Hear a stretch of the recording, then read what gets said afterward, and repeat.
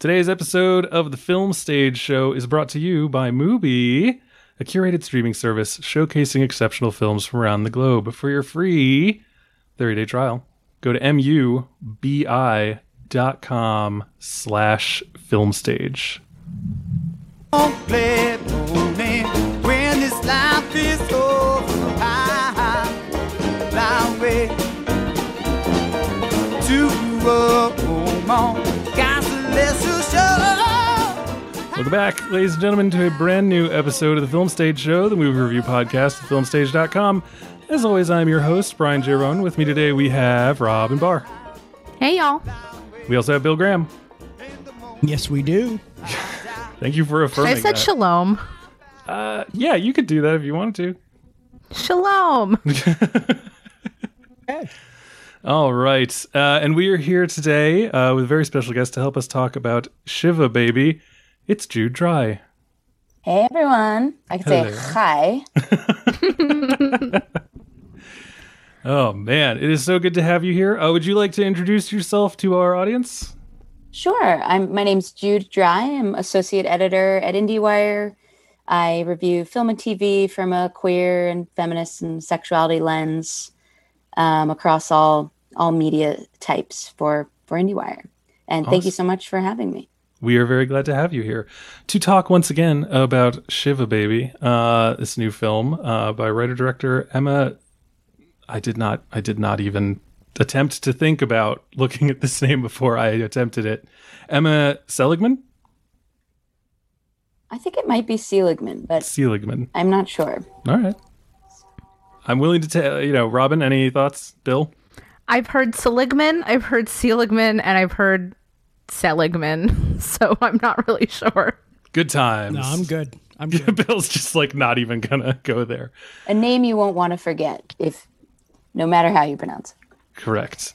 So we're here today to do that, and we will get into that soon. Before we do, the usual nonsense up front.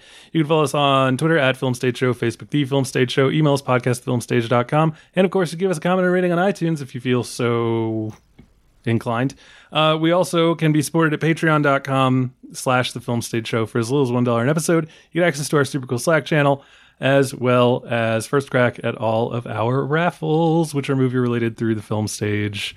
So make sure to do that. Go to, again, patreon.com/The Film Stage Show. But we, of course, are brought to you today by Mubi, the curated streaming service that showcases exceptional films from around the globe. Every day, Mubi premieres a new film, whether it's a timeless classic, a cult favorite, or an acclaimed masterpiece. It's guaranteed to be either a movie you've been dying to see or one you've never heard of. And there's always something new to discover. With Mubi, each and every film is hand-selected, so you'll never have to spend more time looking for something great to watch, and instead you'll actually be watching something great. It's like your own personal film festival, streaming anytime, anywhere. And they've got some good stuff coming to the platform. They have those that, at a distance, resemble another. An opening quote from Kiarostami's certified copy establishes the conceptual agenda for this tactile study in conservation and replication. Jessica Sarah Rinland employs toxicity, formal schemes for her most ambitious project to date, an evocatively reflexive ode to the hands-on artistic process. And this is part of their hands-on 2 films by Jessica Sarah Rinland series. So check it out. They've got another one up there. And they've also got portraits of China, ranging from immersive documentary to portraiture and stylish fiction mystery. These 3 films in this series look at modern China as it changes through rapid globalization and urbanization in their own distinctive way. So there's a bunch of great stuff on there. And again, you can get a free 30-day trial by going to mubi.com/filmstage. Again, that is mubi.com/filmstage. So that's all the front matter. And we can now talk about other stuff. Before we begin our review of Shiva Baby, how's everyone doing? What's going on? Everyone doing good? Yes, I passed my road test this week, and I got braces, so I'm a cool guy. Oh, wow. Did you get the Invisalign or the old school? No, I have to have old school because of my severe dental issues, my severe orthodontic issues. Can't be a 32-year-old woman with Invisalign. That would be too much to ask. But it's not like the old school type where you have to have the metal kind of brackets or the rubber bands. It's actually very clear. Like, you almost can't really notice them, at least over Zoom. So I'm lucky. Well, that's good. Well, your Yeah. enunciation sounds great. Thank you. You still can't eat caramel though, right? No, but I don't do caramels or toffees or anything like that. It's the bread, like biting into a sandwich, impossible. Very distressing. So what do you just have to cut with a fork and a knife? Yep, had an Italian meat sandwich today that I cut with a fork and a knife like an idiot. Like a psychopath, honestly. Like De Blasio. Yeah, exactly.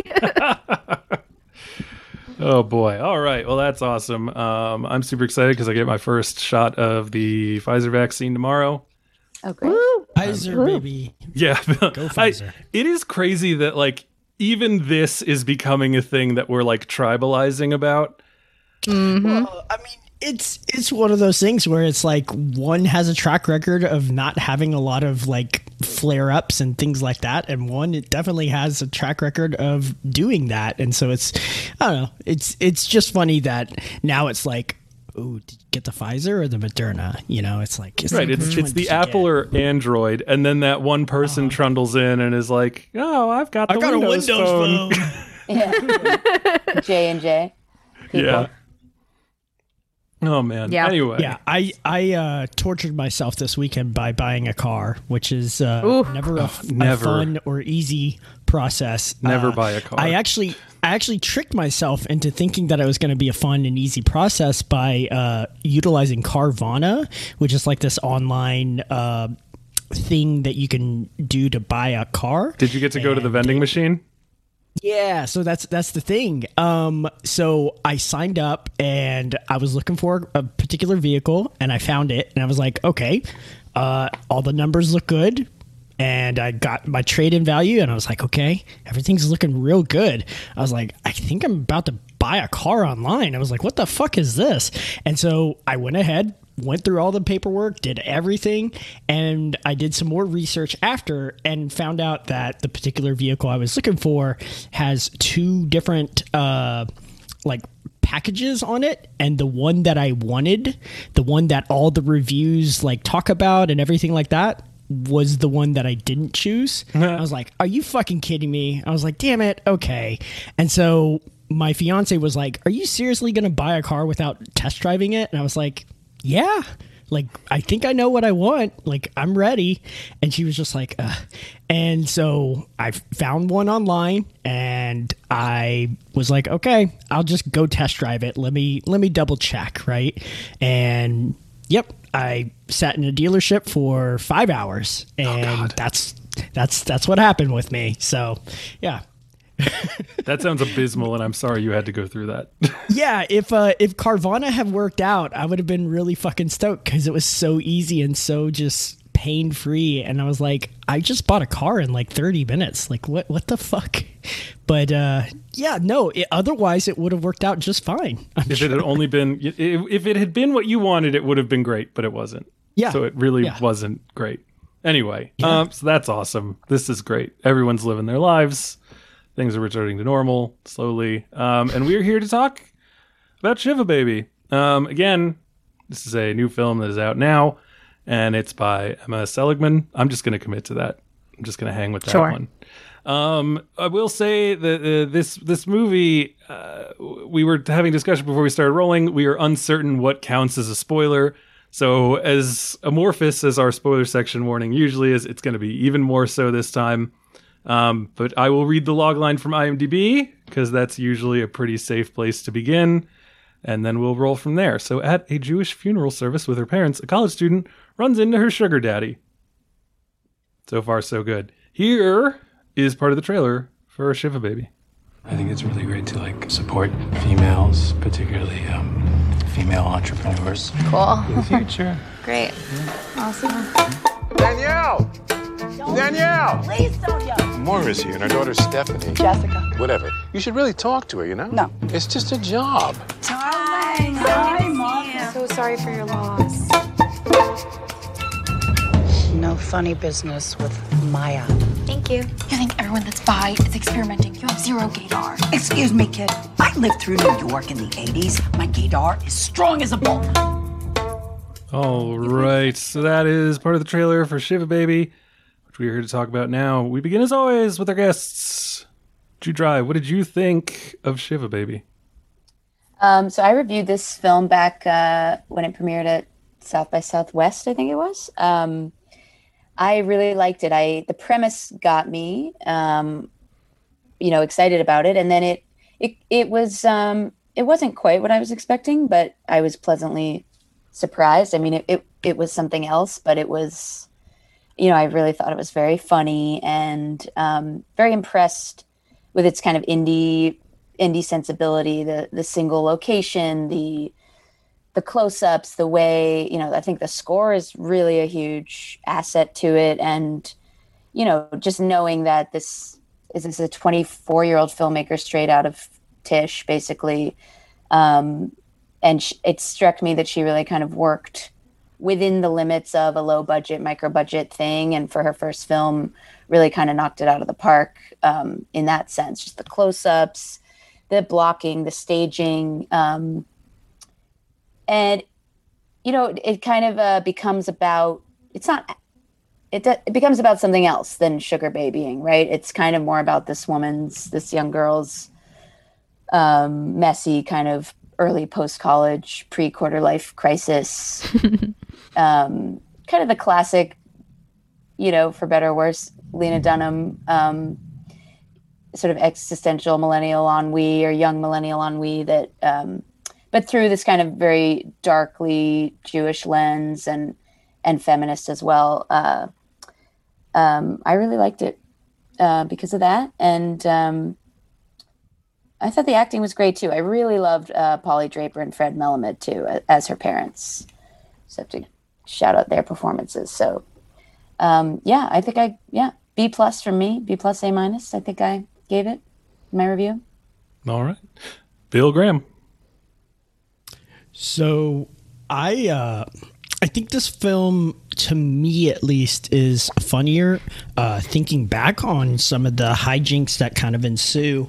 And this is definitely one of those films that, you've heard things of that nature where, some people have an aversion to, let's say, the American version of The Office. I don't have any experience with the British version, so I can't speak to that. But a lot of people will say that, especially the early seasons where Michael's just a real asshole.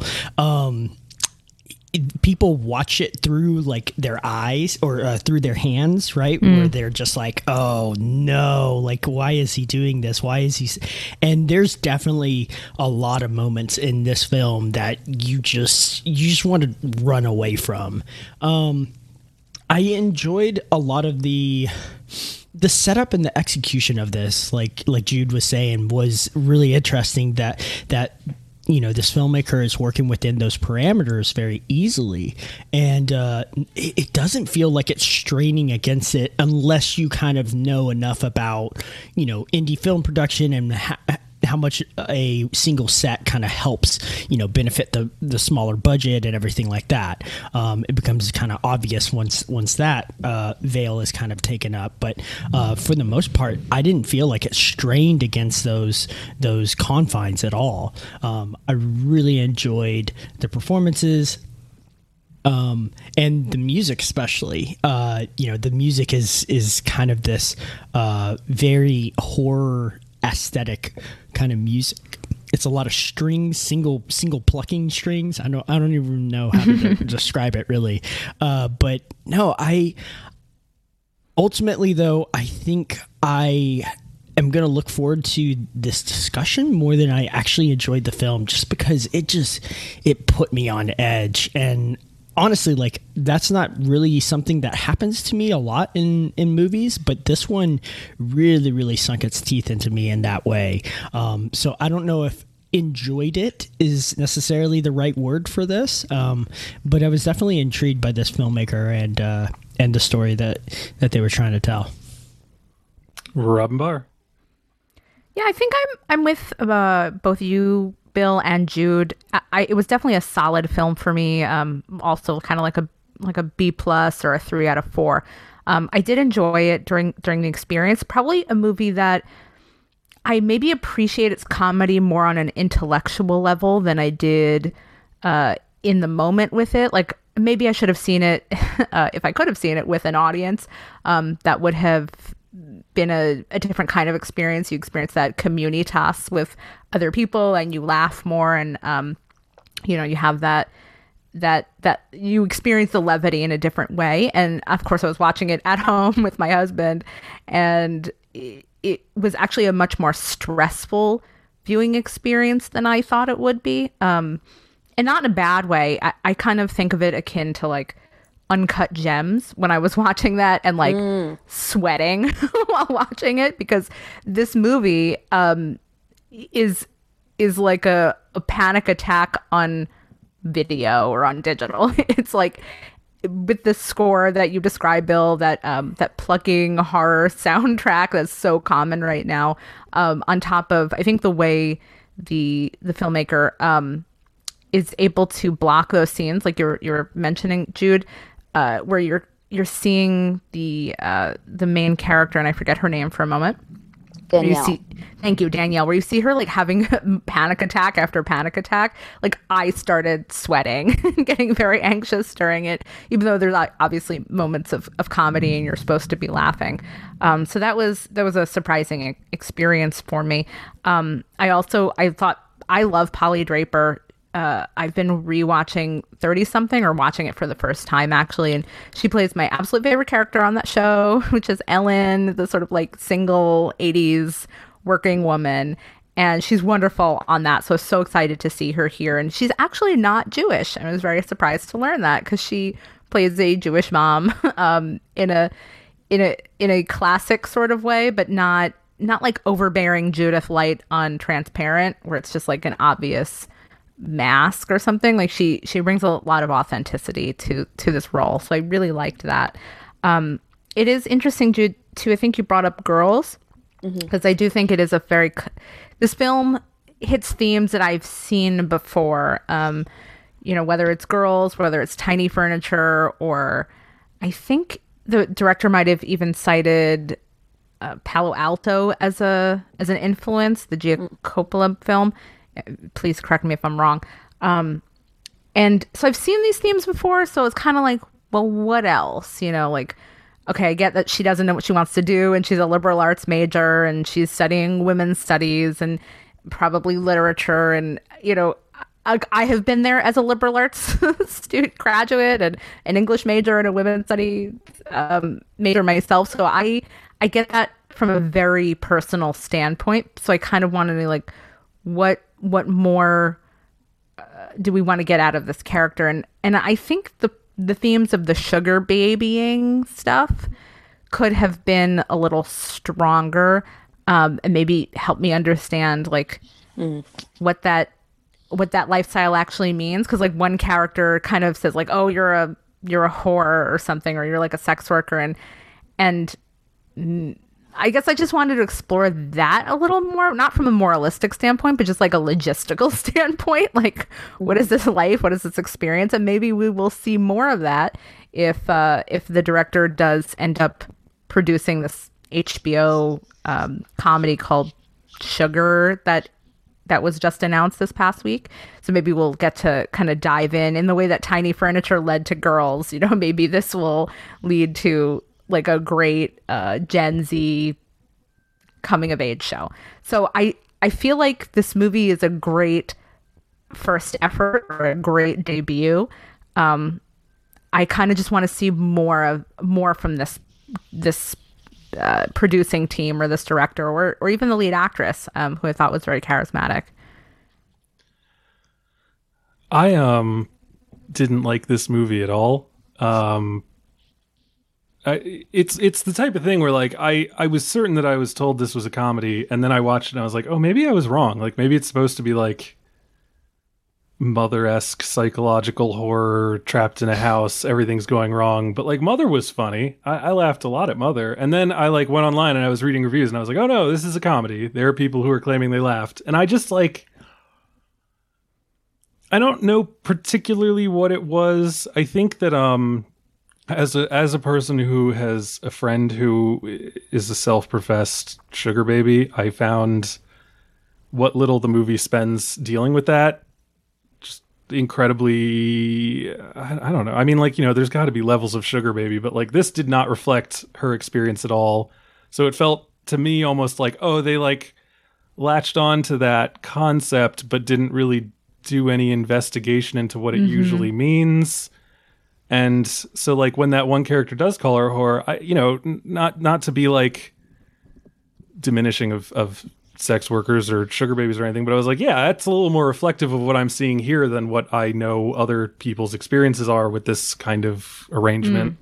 And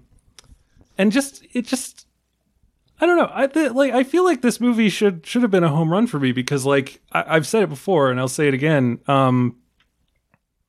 Like East Coast New York Jewish people and East Coast New York Italians are so close. They're so very close. Like Italians are the happy Jews. Yeah. But like, she's wandering around this thing and everyone's like, oh, you're so skinny. You're so skinny. And as a person who has had to deal with from my Italian family, oh, you're so big. You got so big. And then when I slimmed down and I was like, look at me now. I'm going to go to this Thanksgiving and all these motherfuckers are going to shut up. And then they're just like, oh my God, you're skin and bones. Are you not eating in college? Like, and just the constant questions. Like I should have felt a kinship with this. And for whatever reason, I was just like off-put by the entire thing. I didn't like anyone, which is not like a requisite. None of these people are particularly likable, but like I didn't even care for any of them. Like it's not like coming across a complex character and being like, oh, okay, like I get it and I see where you're coming from and I see my flaws in you. Like I was just immediately not on the side of anyone in this movie, and its lack of any humor that hit with me or anything. It was just like I was shocked when it was over to realize that it was only like an hour and 17 minutes long. I was just like, wow, that went on forever. And then it was over and I looked and I was like, oh no, it didn't. That was actually incredibly brief. And I still have a lot of my night left. And so, yeah, I just, I'm excited to talk about it because, one of my favorite things in the world, and this is not hyperbole, or it's a hyperbole, but it's not a lie, is when I'm the person who's the most negative on a movie surrounded by people who really liked it or at least appreciated it, because then I can be like, oh, good, help me understand this. I can't wait to hear the thoughts and opinions of someone who's so different from me. So that's exciting. I didn't waste my time. Right, yes. I mean, that will, unlike last week, where I had to watch a 2-hour movie twice, and at the end of the podcast... You didn't have to. You chose to. I couldn't intelligently talk about that stupid movie. What I couldn't was last week? Last week was Kong versus Skull Island. No. Godzilla versus Kong. Yeah. It was Godzuki. It was just Godzuki. Yeah, Godzuki. But yeah, it was. I saw it and then I forgot about it, and then I realized I had to watch it again before we podcast, and I was so upset with myself.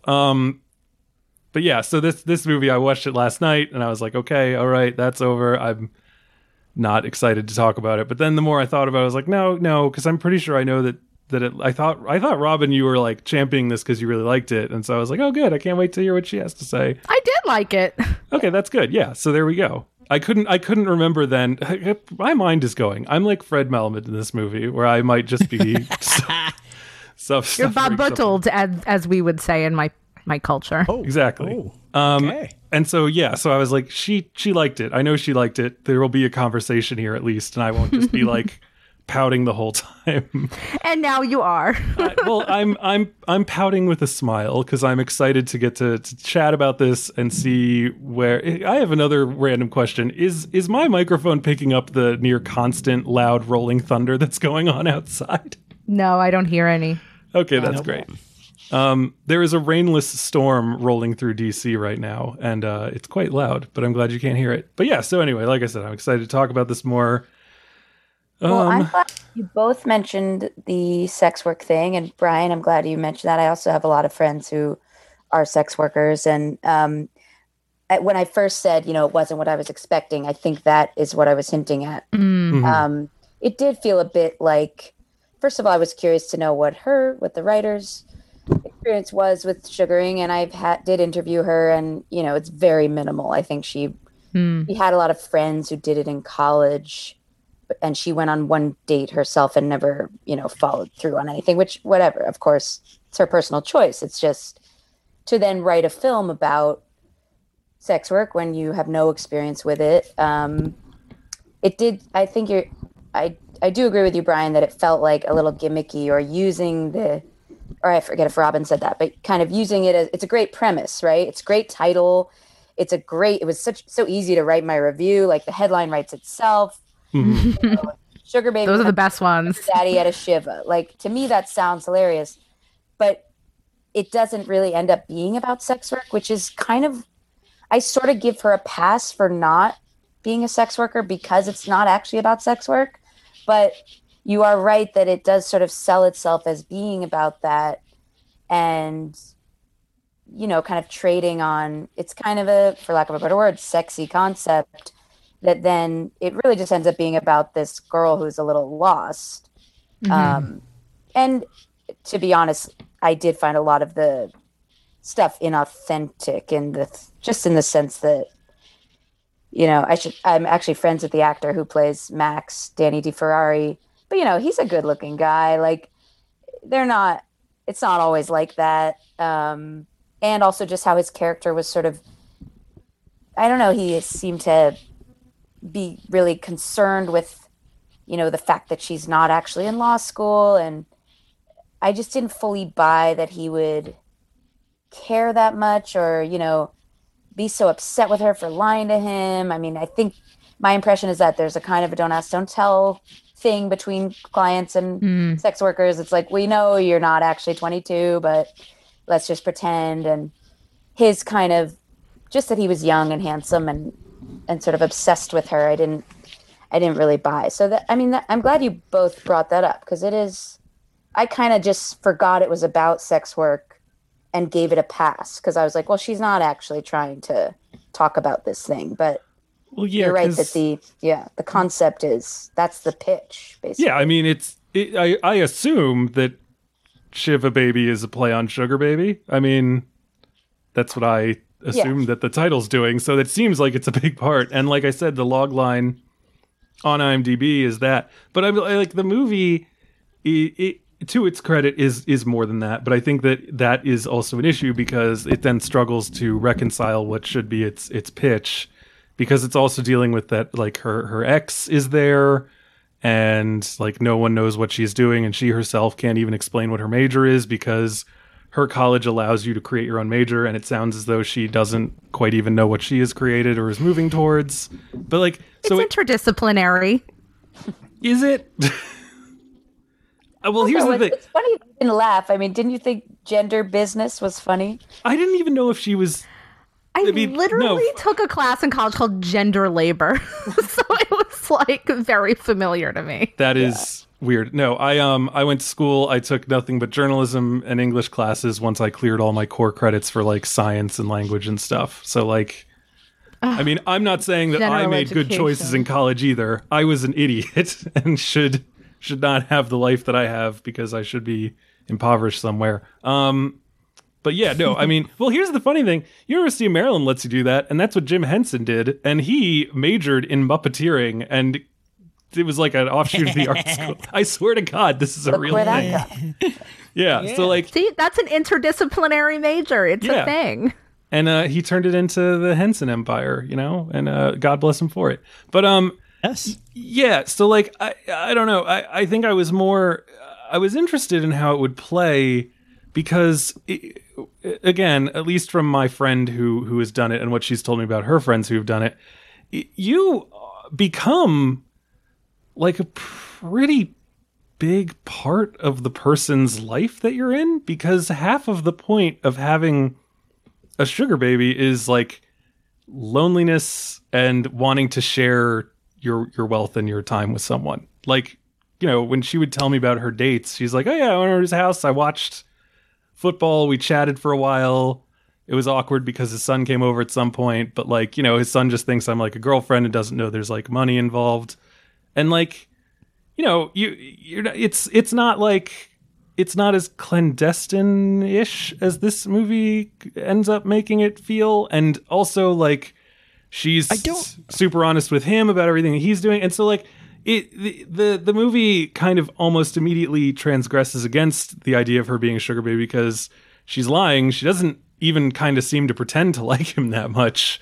But then when she gets to the party and all of his lies are being exposed, she's acting super offended. And I was like, oh, so are we building and up possessive. are we building up to the idea that maybe she like had feelings for him and wasn't allowing herself to, or is she just like, is this just who she is? And so it's grasping at control. She feels so out of control that manipulating him is her regaining that quote unquote upper hand that she thinks she should have in this situation. Like, so did going she into the think she ever bathroom. had the upper hand? Hold on real quick. I think we kind of need to just go ahead and say to the audience, if you haven't seen this movie, go watch this movie, right? Because I think we're going down a very quick path of well, so yeah, like I don't know what the fuck a spoiler is in this single location kind of drama comedy thing, but I would definitely warn listeners away from continuing down this path, because if we're gonna actually have this conversation, we're gonna have to get into it, because there's just so much that happens over the course of this 1 hour and 17-minute movie, thank God. Woo-woo. But it's one of those things where I think we have to just go ahead and tell our listeners, like, hey, like let's we're basically in spoiler territory now. Like, it's happening. Yeah. So just get ready, because again, it's in a movie like this where every new revelation is shocking, but also like integral to the plot and being able to talk at all. It's that kind of comedy. You can't talk about half of it. So I mean, that's where I'm coming from in terms of just like viewing the sugar baby sex worker angle, just because it seemed like it was. And again, I don't know whether to chalk this up to like Danielle not even understanding what being a sugar baby is supposed to be, or the movie not understanding it. And so it became, for me, kind of this weird sticking point, because like, it's for something that people do that does have a stigma about it.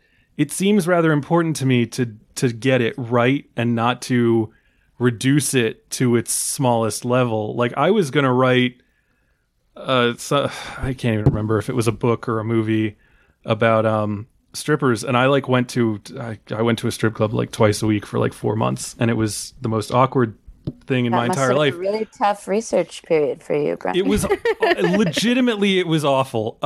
It was real terrible, because like, first you just walk in there and you have the knowledge that everyone's like, oh, here's a guy entering a strip club and I'm gonna get all his money. And then, so it's me and my friend, and our whole thing was like, we're going to sit here, we're going to drink, we're going to tip when they walk around, and we are not going to interact at all to like let them know that like we're not here to like do stuff and like pay money. And then weirdly, through doing that, it's funny because that sounds even worse in a way. Like it sounds like y'all are even creepier than that. You right. know? It's, so it's like, oh no, so you're not. Yeah, just I'm here to steal your lives. No, so that's the thing. At some point they were like, okay, so who are these guys? And then like one of them walked over and was like, so what's going on? And I was like, oh, like I'm a writer and I want to do something, blah, blah, blah. And she was just so amped that I wasn't immediately like, hey, I'm a writer, I'm trying to rip your life apart for my work. I'm just here to observe, and I am here to try to understand. And like, she told all the other ones, and suddenly I had like 40 hours of interviews with these people that were just like even sometimes during their shifts,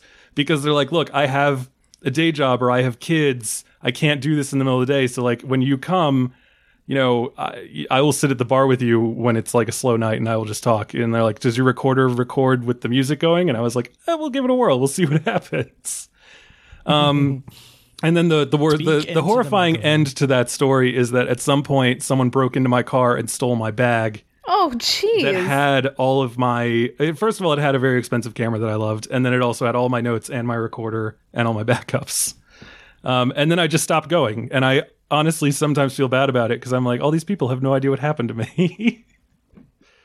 Anyway, your life was stolen. So that's just my way of saying, like, if you're gonna do something like that, you feel like you kind of want to try to do it right. And it kind of rubbed me the wrong way that this movie seemed to be like, yeah, sugar baby, I know what that is. It's a young girl who has sex with a dude for money. I will say, I mean, the representation of sex work is so dire that the fact that this is sort of neutral is actually a net positive. I would argue. I am horrified that I agree with you. But yes, you do have a point there. I just wish that for a movie that kind of pushed it to the fore so much, that it had just been like a step or two better than just like neutral, non-judgmental.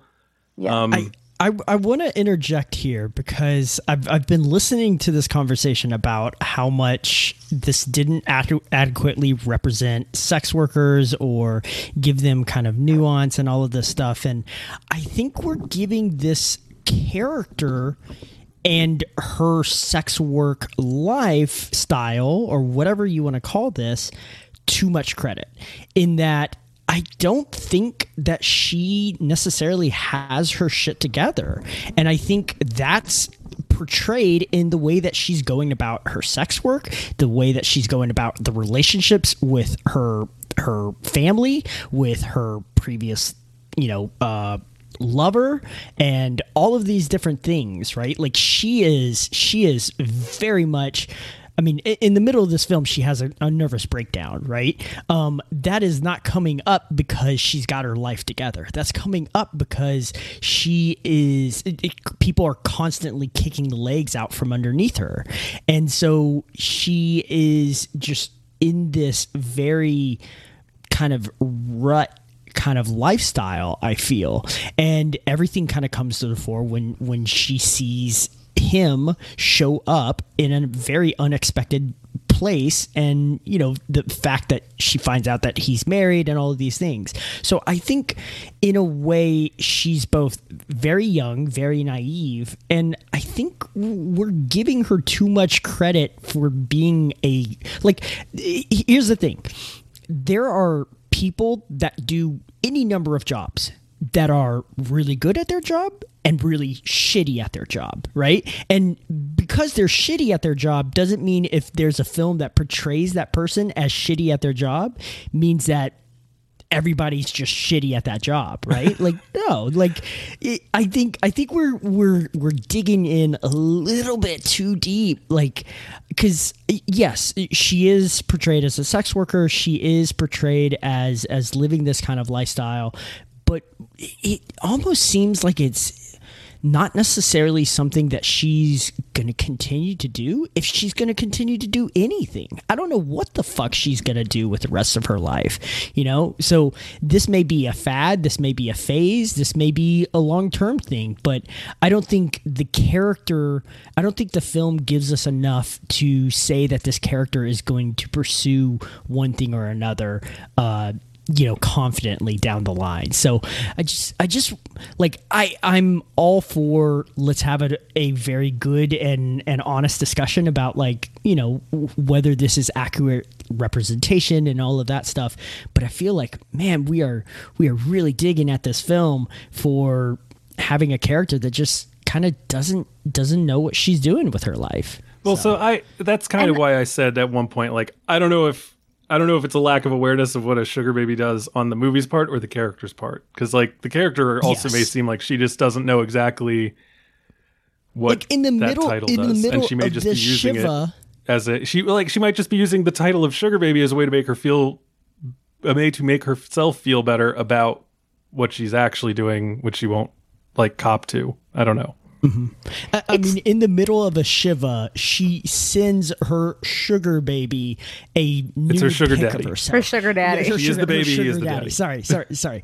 And so it's just she is a hot mess right now. She really Though, Bill, you did just give me a great idea for another movie. It's called The Sugar Baby's Sugar Baby, and I have no idea what it's about, but I'm going to make it. It's like Madeline's a Ponzi. Yeah, exactly. It sounds like a Ponzi scheme. So, I will say it kind of, maybe this is just me being a jerk, but I kind of wonder if we're glomming onto this concept of sugar babies or whatever. First of all, I thought sugar daddies are supposed to be old dudes, and that's the point. I mean, I kind of feel like the boyfriend's a little too hot, but whatever. Not the boyfriend, but the client or whatever. Her daddy. The sugar daddy. Terminology He's involved young here. And hot. I would have kind of maybe liked to see her if it was a friend of her father instead of just like some. Well, so that's what I thought it was going to be. And in fact, I was like, oh, it's interesting that they're showing her with like a boyfriend. Right. I wonder if he doesn't know that she's a sugar baby, if that's also going to be a problem. And then I'm like, oh, he's the dude?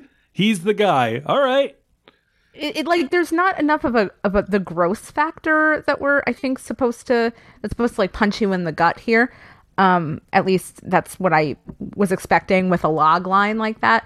But going to your point, Bill, about her being kind of lost, and that's the biggest theme of the film is not so much like whether she's doing this or not, but that she's just kind of messy.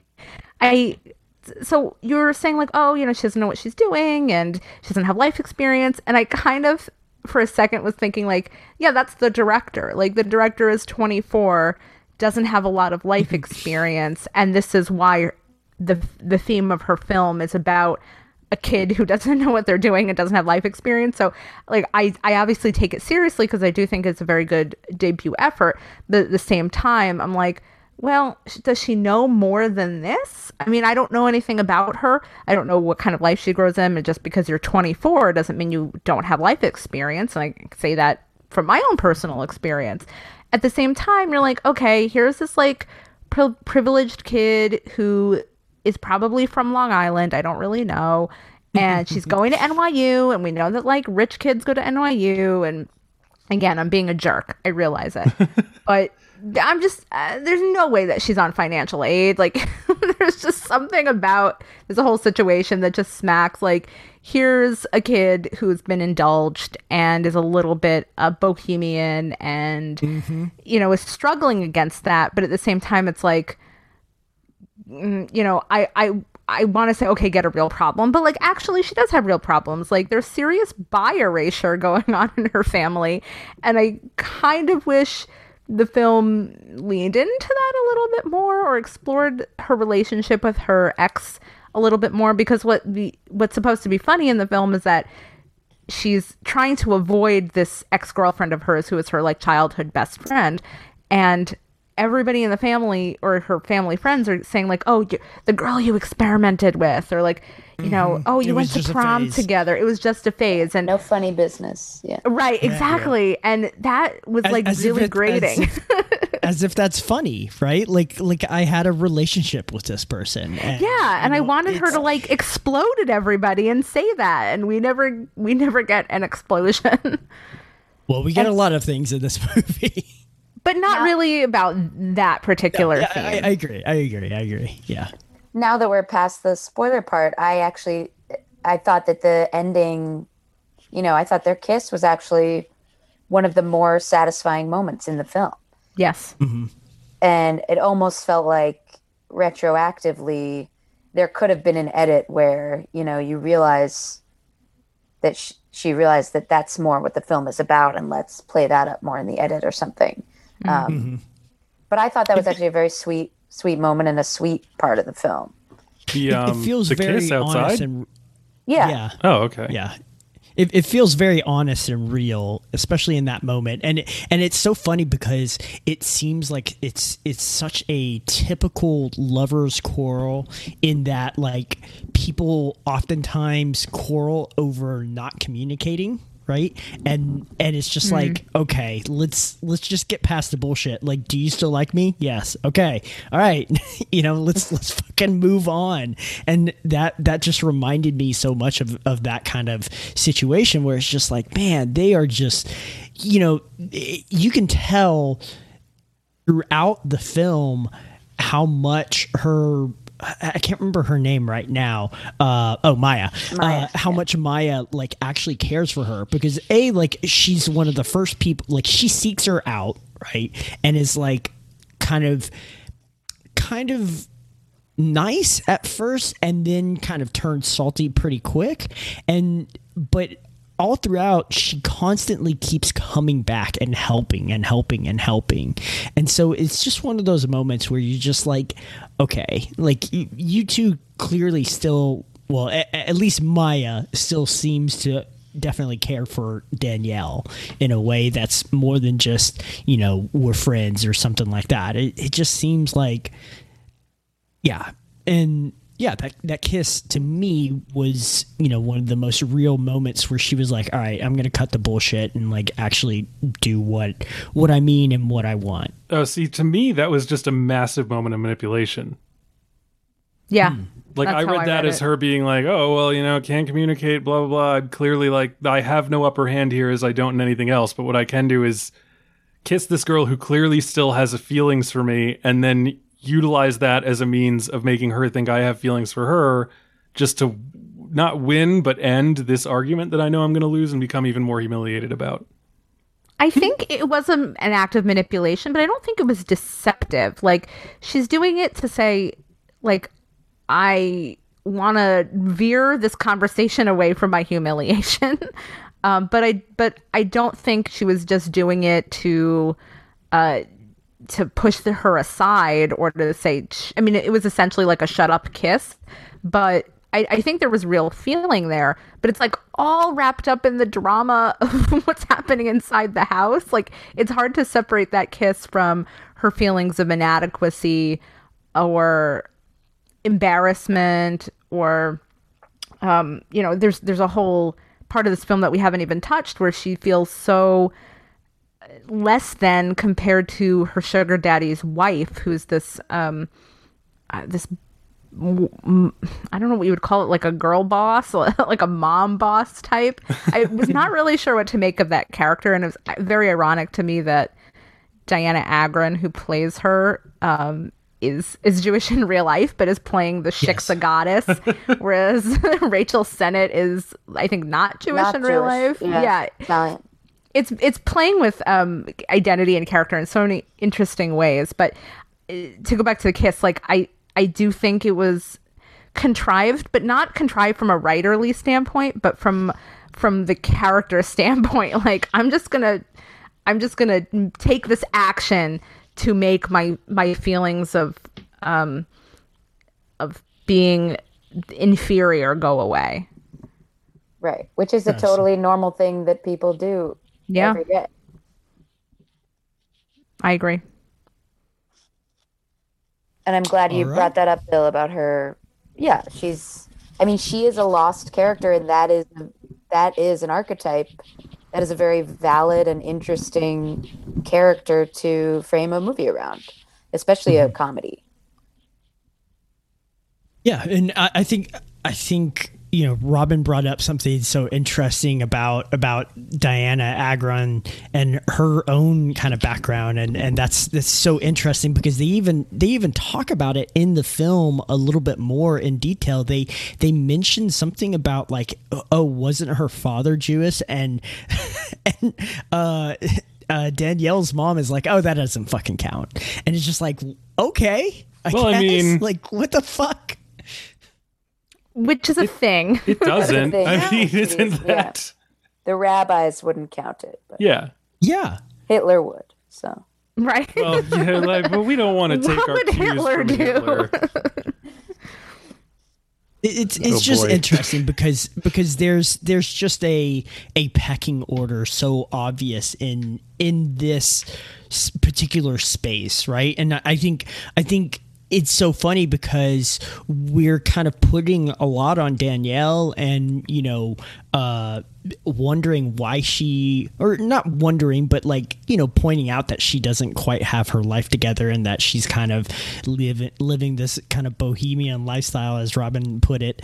But I think it's so funny because you look at like her surroundings and you're just like, well, yeah, what the fuck? Like, so many people are just in each other's business to a degree that's just like unhealthy. And it's so... Have you met Jewish people, Bill? I was about to say, that's family, dude. Like, what are you talking about? Yes, that is family, but I also feel like this is more than just family. Like, this is very much like people are much more into each other's lives and just very open about it as well, which kind of made me laugh when her mom and I guess her friend are talking about like the guy or the size of some guy's schlong that like the other friend was like attracted to and all this stuff, and you're just like, holy shit, like what is like we're at a Shiva, right, which is kind of a wake in a way, I guess. I don't know that much about Jewish procedure and things like that, but it just seems like this is not the place to have that conversation out loud. And it's just like, man, these people's are just so intertwined in each other's lives, to me, to just a healthy degree. And this is why a lot of people like move out and like move away from family, is because they just feel like Danielle in this film, where they're just surrounded and just like, claustrophobic in a way. I mean, most people would move away though because their parents don't agree with the choice that they've made, and her problem seems to be that she's not excited that no one is supportive of her not making choices. And like, well, no, please go on, Rob. Oh, sorry. What you were just saying, Bill, made me think of this question that I had during the film, and I was curious if Jude, if you had thoughts about this. So there's so much attention, subtle attention played to her weight and the way she eats. And I know that, so Shivas, like, I don't know what wakes are like per se, but Shivas are all about the spread. It's bagels, it's lox, it's capers, it's whitefish salad. It's, all sorts of delicious things. And like, I shit you not, I did once write an anthropology paper on the Shiva spread and my love of whitefish salad. Okay. Amazing. So the reason I bring this up is because food is this like motif that happens throughout the film. But I got the sense that maybe she has some kind of eating disorder, or at least engages in some kind of disordered eating that is like mildly hinted at. And eating disorders are like very common in the Jewish community, and not a lot of people, like, I don't know how well known that is. But I was once talking to my nutritionist, and she said it's so common that there are actually eating disorder clinics and programs specifically for Jewish people because of that thread. And you can tie a lot of concepts of eating disorders to like assimilation and being like, okay, we are going to, like, Jewish people in the American consciousness are going to become white by fulfilling these quote unquote a white American beauty standards. And so even in my own family, there's what I would call like a collective eating disorder, where it's like, oh, are you really going to eat that? Or like, oh, you're not going to eat that. And I mean, I could talk about this forever, but my point is, I was curious if Jude and you're Jewish, am I correct? I am fully Jewish. So I was curious if yeah, of course. It counts. Jesus, 100%. I was curious if you had kind of similar thoughts, like think this is an actual theme, or if I'm just completely... Oh God, yeah. I mean, I rewatched the intro, and she takes potato salad on her plate, she puts it back. Oh yeah, I forgot about that. A few times she fills a plate and then like puts it all back, which, post COVID, you're watching that, you're just like, oh my God. But it's actually just kind of funny. And that whole thing of like, pushing food, but then also for my family, it's a lot of like, eat, you haven't eaten enough, but then also like, you should watch your weight. Yeah. That thing Brian was talking about of like, it's never, you lose weight, you're too skinny, or if you don't eat, but then you're too fat, it's like, well, what do you want from me? But I think there was, it's interesting that you mention it, because I think there's a lot going on for the character, and like you said, probably for the filmmaker. And it does strike me that, maybe the food stuff was closer to home, and she could have, just picked the food stuff and the kind of aimless career thing. She didn't really need the sex work stuff in there. It does seem like she was kind of trying. It's like, oh, we'll deal with this and this and this, It's like Seinfeldian. It's like, oh no, my sugar daddy showed up. Right. This is it's so funny that you mentioned this because like this has been a very common criticism of a lot of first time filmmakers or like debut, which always has its kind of own baggage, which is they may have been toiling away with several short films, so they don't feel like they're a debut filmmaker. But anyways, but this actually is. I think it was her first short, and then she adapted to a feature. So she's not one of those. Yeah. So she hit on a good idea right away. yeah. So this is based on her 2018 short film of the same name. Yes, so, which was her NYU thesis. Okay. Yeah. But I think it's so interesting that you're like, okay, are they juggling too much? And I feel like this often happens with so many first time filmmakers where you can tell they're trying to put so many things on the page. It's almost the opposite of like a debut band or something like that, where they have this album that they've probably been touring with for like 10 years, and they finally get their big break and everybody's like, wow, this is great, and let me see what you got next. And they're like, oh, we don't have anything. That was our magnum opus.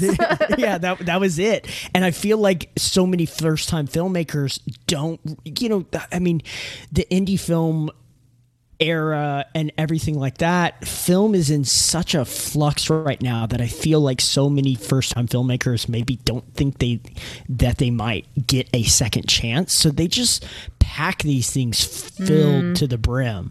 And this one, I think for being an hour and 17 minutes, maybe yes, the sex work stuff is a little thin, but I think she really explores quite a bit in an hour and 17 minutes. I would say she mentions quite a bit. I don't know if she explores it particularly well. I think that's one of my issues with the movie is that like I'm getting a lot of good, the end of a paperback where it's like, here's some things to talk about with your reading discussion group moments, but like nothing that makes me feel like there's an answer even possibly inherent in the text. Well, I don't know. I don't necessarily know if all of the films that I'm looking for answers out of the movies, but no, I mean, I think that's fair that maybe this kind of unearths more than it kind of really digs in, right? But it definitely still, for me, kicks that conversation down the street in a way that like, okay, I can still kind of talk about it and kind of pick up on these threads and themes and things like that. But no, I think it's so funny that Jude mentioned how kind of maybe there were too many things being juggled, because it's so common with these debut films where it's just like, holy shit, you really swung for the fences. Like, let's maybe next time let's go with one theme and really nail that. I felt that way about King of Staten Island. I was like, this did not need to be 2 hours. It could have been really good as kind of just a narrower character study, but it was like Pete Davidson wanted to put his whole life into it, Yeah, like I'm never gonna get another chance to do my memoir. Right. Yeah. Well, I get that. I feel that. Right. I will say, I think probably also a lot of these things were, coming from the comedy element, right? I mean, it's funny. Like you were saying, Bill, like everyone's in each other's business. I mean, that's funny. I find the whole concept of the fact that someone has died and people are just sitting around eating bagels, like, and that is what Jews do when someone dies, is very funny to me. And the fact that they're gossiping about, she didn't go to law school, whatever. Like, there is just inherent comedy in the juxtaposition of the fact that we are at a funeral and people are gossiping and eating and, talking about sex and size of people's schlongs and and it's such a Jewish thing, right? Like, it's very Jewish. The way Jewish people mourn, not to be like such a cultural translator or whatever, but like it's all about the living. But it's true. Universal, like, not trying to take anything away, but again, the people I know who've died, usually tend to be Italian or Irish, or like my best friends. Oh, there's such veneration of like Jewish people. We don't even like to see the body. Like, we're buried in 2 days because it's like, let's get it over with. Like, there's no ornamentation. You're buried in a pine box in a shroud. And Jude, please correct me if I'm wrong here, but it really is about, like, I went to my husband's grandmother's funeral, and it was like, the connection to seeing the body was just something so different from what I had experienced that I really, it really made me uncomfortable, actually, because it's all about just like, get her done with, like get the body in the ground, and like let's move on with our lives and celebrate that we're alive. It is very different, I think, than some Christian traditions, and I'm not sure about Muslim or other Abrahamic religions, but that is definitely how it is with Jewish people. So I think I agree with you, Jude, that the juxtaposition where you're supposed to be in mourning, but it becomes this like drama of the gifted child or something, like really, really was, I think, funny to me inherently. But what I did find interesting is that we've seen this character before in some ways, right? Like she's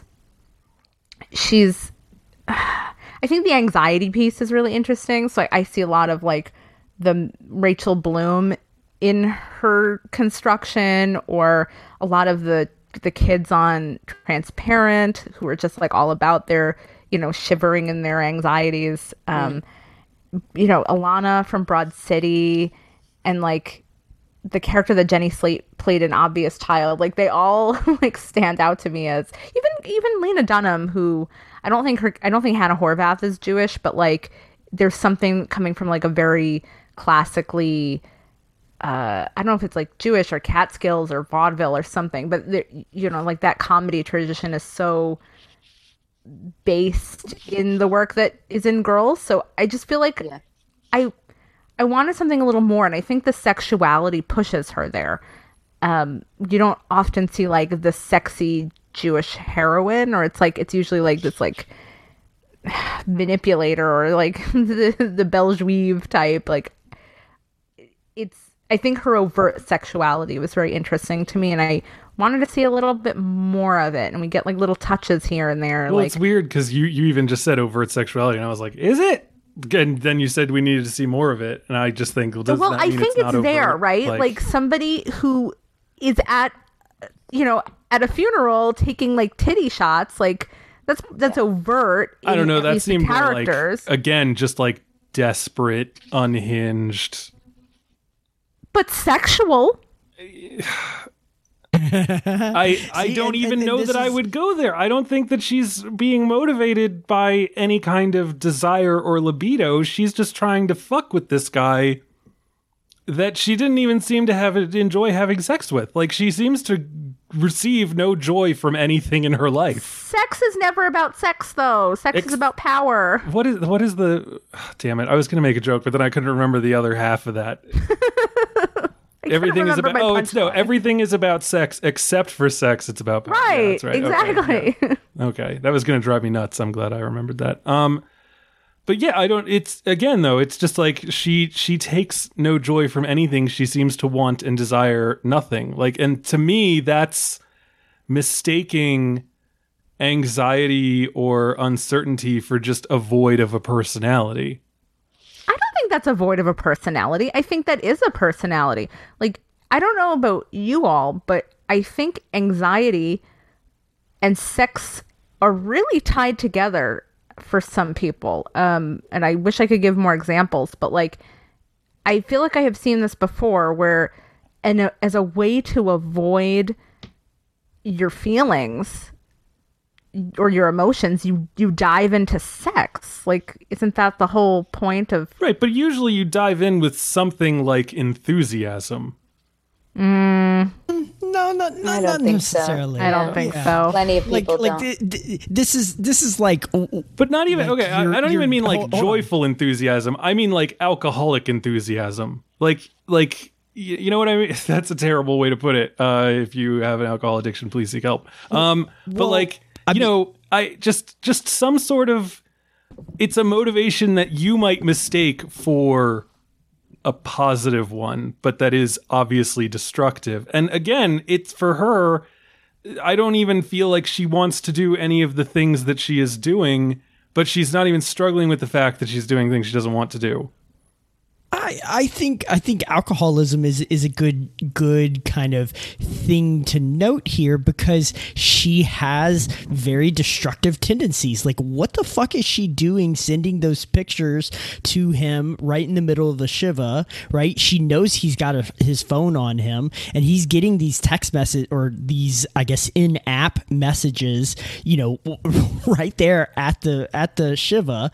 She keeps confronting him and his wife and the baby, and is just like, it just seems like it's a very downward spiral that she's going through. So I think alcoholism is a great example in that's exactly what she's kind of going through. Right, but again, got these destructive tendencies that, you know, she might hook up with a fucking Jewish guy and not realize that she's connected to his family. Like, what the fuck? That is like the most Jewish thing.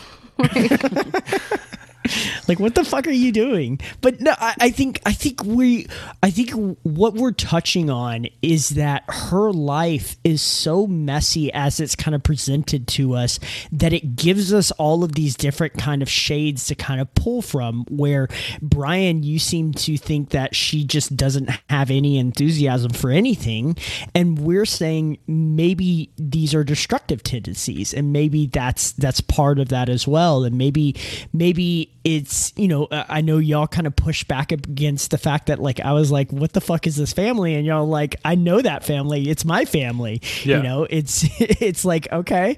And I get that. Like, I totally understand. Like, my family is definitely like, when are y'all getting married? When are y'all getting married? And I'm like, Jesus Christ. Like, but now you're getting married. Yeah, and now I'm getting married, and now I want to. It worked. Be like, and now you can all shut up for 2 days until you start asking when the grandkids are on the way. Exactly. And so it's just one of those things where I think her life, like I said, as presented, is so messy that you can pull a lot of different things from it, and I don't think anybody necessarily is wrong, because I don't think there's a lot of confidence in, like, what is she doing, you know? Yeah, I think you're right. Like, if there's anything she's enthusiastic for, it's her own self-sabotage.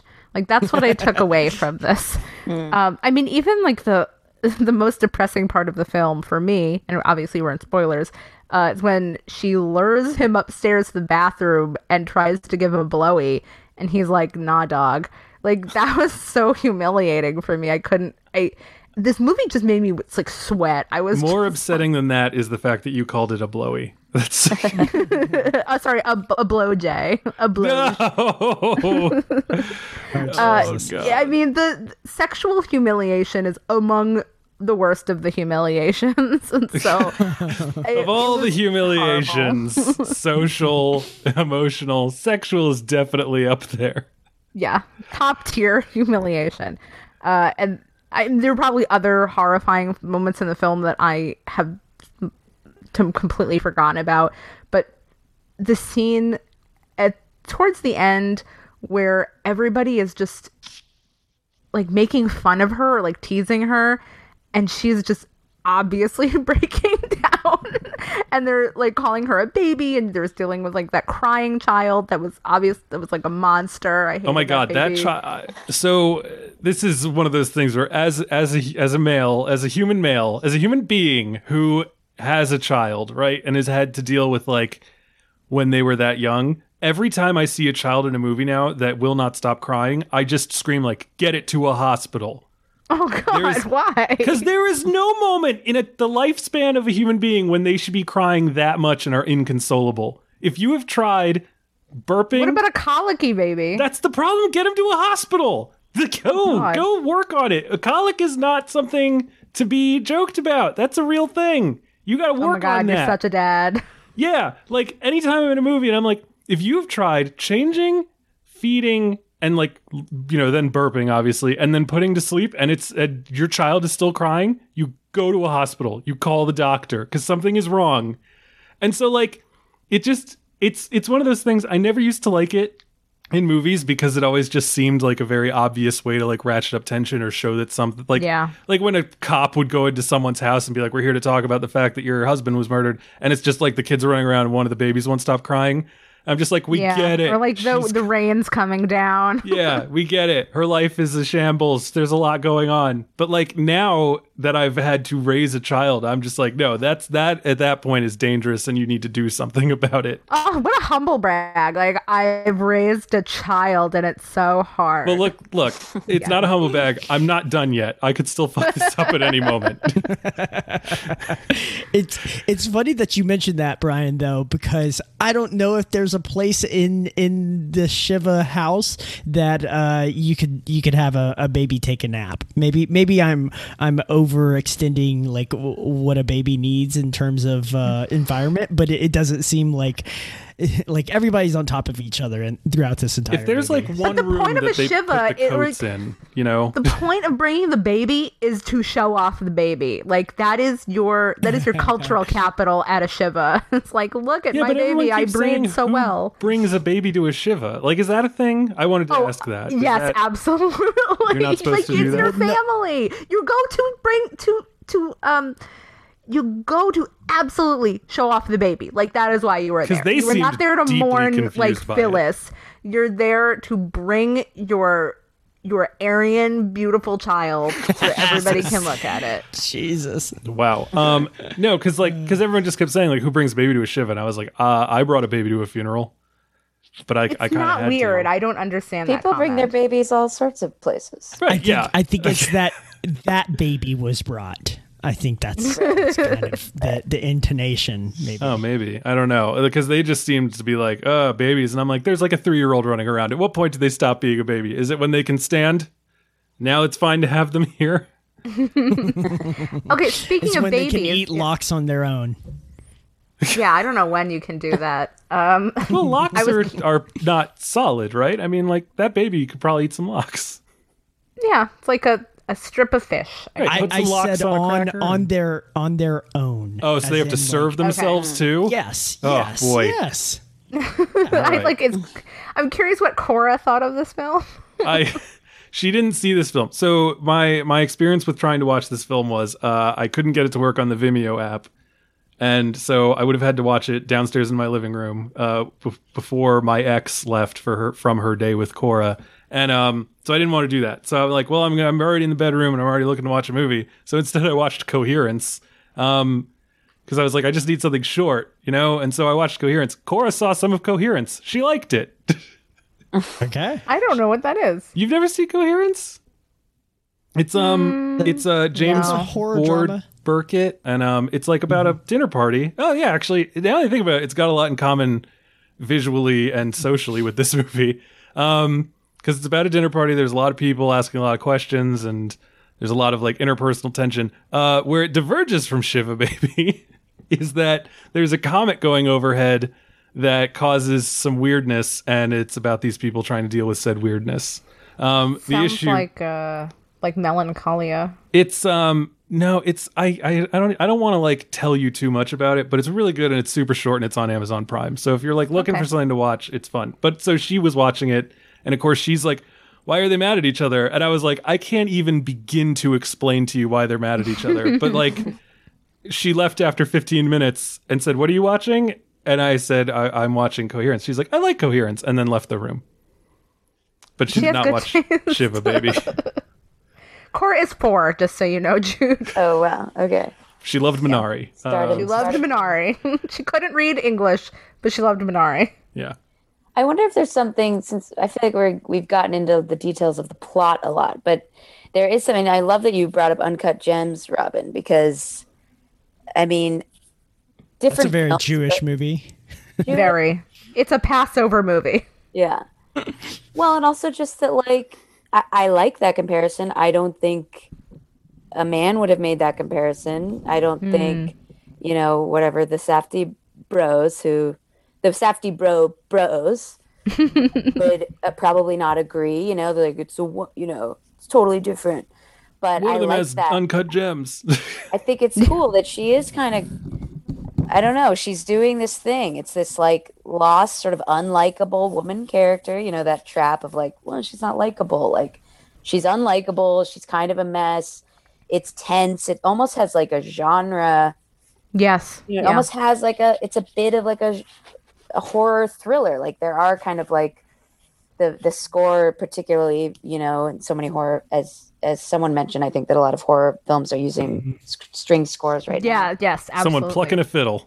Yeah. And I think that's cool. Like, I don't think I mean, obviously there's a lot of women making horror films, but not necessarily this kind of tense, like, thriller by way of, you know, psychological thriller by way of one single character's kind of weird coming of age or non-coming of age story. Yeah, it's like hyper real in a way, right? Because you're seeing it through the lens of her. I don't know if she has panic disorder or whatever, but you see it through the lens of her her panic attacks and her anxiety attacks, and I think that's what makes it so brutal in some ways. Like, it is absolutely a comedy, but it's also it's a cringe comedy for sure. Yeah, well, for sure it's a cringe comedy, but it's like a thriller to me. Like, I was watching it feeling like, I gotta get out of here. Oh God.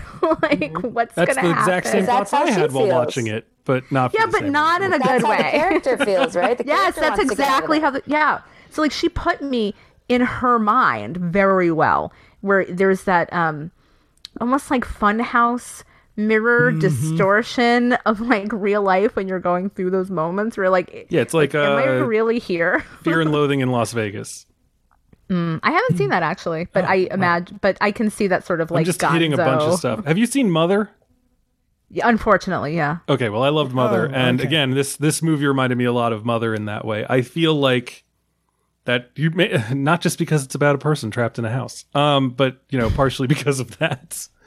And yeah, I don't know. I agree with the uncut gems thing in terms of like surface level. That makes a lot of sense as a comparison. But once again, I as much as I joked like, but that movie has uncut gems. Like, I think that him chasing a goal and having to fight to achieve that goal made that more of like a thing that stuck with me than this, where again, it just feels like she's avoiding having to even declare a goal. Yeah, it Well, does but seem a they're- little odd if it's her first movie out of film school, but it's like, what, I don't know that she could answer what does this character want, which is sort of the thing they hammer into you in screenwriting class, right? Right. And like, But I mean, doesn't that kind of break a rule that then becomes kind of interesting, but maybe not interesting? I to think that actually there's watch? some rules Like- that like- exist for a reason, though, and I feel Sure. like that's one of, like, you know, if you are building a bridge over X amount of square feet long, you should make it a suspension bridge, you know. But like, Okay, but I think But I think Bill has a like, point. That's like- like a bold move. Yeah, Yeah. and we're taking a character that like hasn't figured her shit out, and we're kind of following her journey. It's kind of this snapshot in her journey, right? Well, it doesn't so what- mean that this character won't find her footing at some point, or maybe she winds up in a ditch dead. I don't know. Oh my God. But, like, I don't know. You know, this is crazy, but you know, it's Sugar it's Baby one of 2, those Day of the things. Soldado. Oh God. Ew. But Don't even go you know, there. It's just one of those things where I think you know, we're talking about how like that is kind of a film school kind of rule and theme, and like have a point of view and have, like, you know, your character and your themes nailed down, and like what does she want, what is her desire, and it's like, all right, fuck it. Like, some people don't necessarily have that shit kind of together, and maybe there's kind of room for having a film about that. Now, maybe you don't do that as your first time film, you know, maybe you do that as your second or third or fourth. But you know, I mean, again, like, we just don't know how confident necessarily Emma is in that she's going to get a second chance. And, you know, I think I'm always more impressed that people put in more themes than they can actually handle than them not putting hardly anything in their films. I think that's a good point. I think there's a lot of empty films out there, and not necessarily just like big budget stuff. I mean, that is what it is. But I mean, even mumblecore, blah de blah. Right. Sure. There's a lot of indie films like that where I'm just like, Jesus, like, okay, like I get it. So. Chris is going home and he hasn't seen his parents in 3 years and his dad just died. It's like, okay. Yeah, I've been there, done that. Everyone's got this. Right, thank you. So here's the thing. I don't think Howie Ratner is as grounded as you think he is, though, because, like, he has a MacGuffin. Like, he's got to get, We're talking about he's got to get the opal and blah, blah, blah. Like, we get that. But his issue is really a lot more psychological and emotional. So that's true, though. But then I would reaching for the stars, right? Like, and I would a fucking mess. He is a goddamn mess. But here's the thing, and this goes back to what I said: when people do self-destructive things, they tend to do them with a kind of enthusiasm that should only be reserved for constructive things. And he is never happier than when he is on the edge, about to be murdered, and he decides to like make another bet. Right? Like he lights up in those moments, and that's horrible. And he shouldn't do that. But like, again, there is in that moment, you can at least be like, oh, that's what he's chasing. He's chasing the high, and it's odd and it's terrible and he shouldn't be doing it. But like, I never got that in this movie. Like Bill says, like, what's like, this is a snapshot of her journey. Like, I don't like, do women externalize? Not to be a gender essentialist, but like, I don't think that we are used to women having these kinds of emotions on screen, because we see men externalize these existential problems, whereas women are, again, gender essentialists, but women are much more internalizing because of the way that we are socialized. So like, it's easy to say, okay, she's not enthusiastic and I don't understand her as a character, or she's doing exactly what millions of women do, which is going inward when men would go outward. Right. Yeah. Again, I'm relying on the binary, and like that, maybe that's not fair. There's definitely a kind of masculinity to like, that outward expression of like joy and happiness and all of this other bullshit, right? It's kind of this or fucking up. Yeah, like I think men, especially the way that we're raised now, are much more comfortable in that mode, right? Where just like all you got to do is just turn on the NFL and see someone make a tackle, and then you just like look at them like dance around and parade themselves, and you're like, you have like 3 more plays in this drive alone. Like, what the fuck are you doing? You made 1 play. Shut up, sit down, and go do it again, dude. Like, what the fuck is going on? Don't dance until at least halftime. Yeah, I mean, I see this every time I watch the NFL and all sorts of other bullshit. Like there's just so, I guess men in a lot of ways are just like it would be so weird in a way to see women do that, not because it would be bad, but just because it would be like different. Right. And it's like, like I can't imagine like watching a sport where women just like parade around that they did something. I'd just be like, what the Have you fuck never watched like we're the not Women's World Cup? peacockers. Yeah. What? Have you never watched the Women's World Cup? Oh, I mean, celebrating a goal is a very different thing than celebrating a play in the middle of a game. Well, okay, here's another thing, Bill, though, is that football's the only game where like it fucking stops all the goddamn time. Like you won't even get a snap off and it'll stop again and everyone will dance because they're bored as shit. I'm just saying, like, this is why boys are diagnosed with ADHD in elementary school and girls who with ADHD are not diagnosed till their 30s. Because as someone with ADHD, I ditto.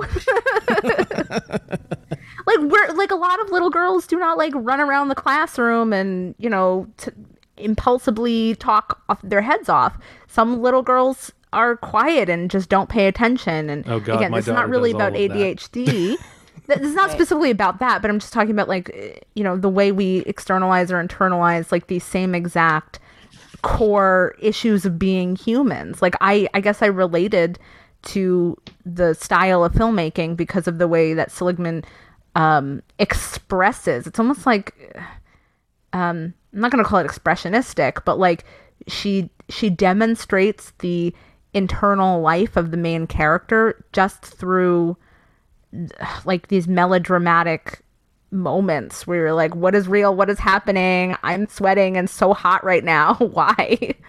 I got that. Yeah. When she comes out of that bathroom, I was like, also like, I need a glass of water. let me say two things really quick. A, fucking lock your phones. What the fuck is wrong with? Yeah, I thought that was odd. They don't have a passcode on their phone. It's just sitting there open.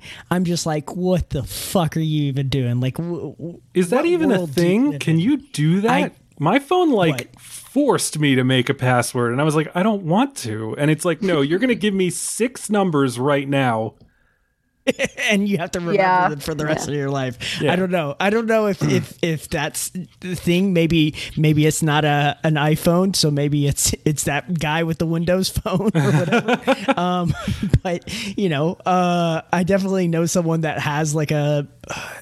We were kind of joking about it, but she definitely has like a sidekick. So, you know, I mean, that's definitely a thing. People hold on to their phones that they like.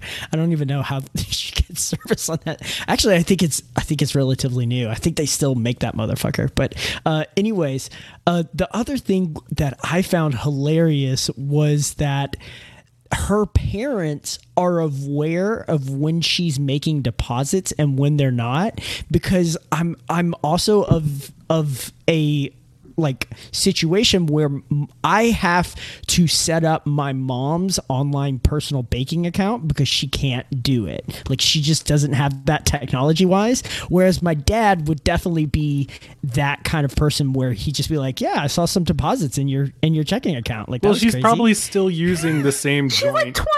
Right. They're on her account. I think the point of that is that it's a shared account. Yeah, like, you know, she was like 16 and they're not even like a joint account that's like tied, because that's how my mom and my account is. Like, I can see her account, but I've hidden my account from her. No. Wow, upper hand. When you are I set it up. My parents did this for me because I started working at like 13 and I was like, I need a bank account, and they're like, all right, well, we can give you one under ours, and it's like, it is like a dependence savings account or whatever. So like, she's obviously probably still doing that and just doesn't realize that they're going to be looking at it now and then. I don't know. I want to amend something I said quickly, because I think she does. I don't think Emma Seligman doesn't know what the character wants, but I think she would say she wants to feel empowered. Yeah. Which is a hard like action to take. And this maybe goes to what you're saying, Robin, about, you know, women being more internal. It's like, she's acting from a place of lack, right? It's like, she doesn't have power. She knows, she may not know what she wants, but she knows what she doesn't want. And she knows that all these things in her life are not going the way that she wants.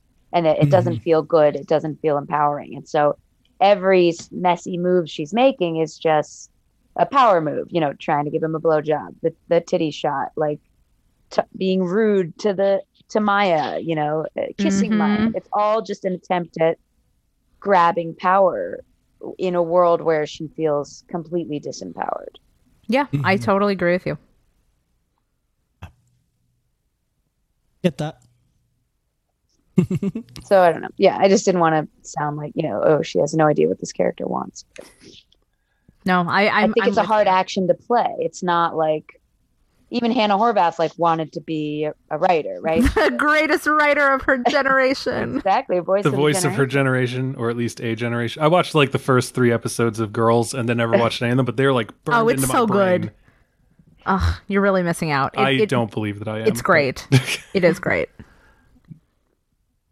Moving on. It's almost like she was afraid to just give her like.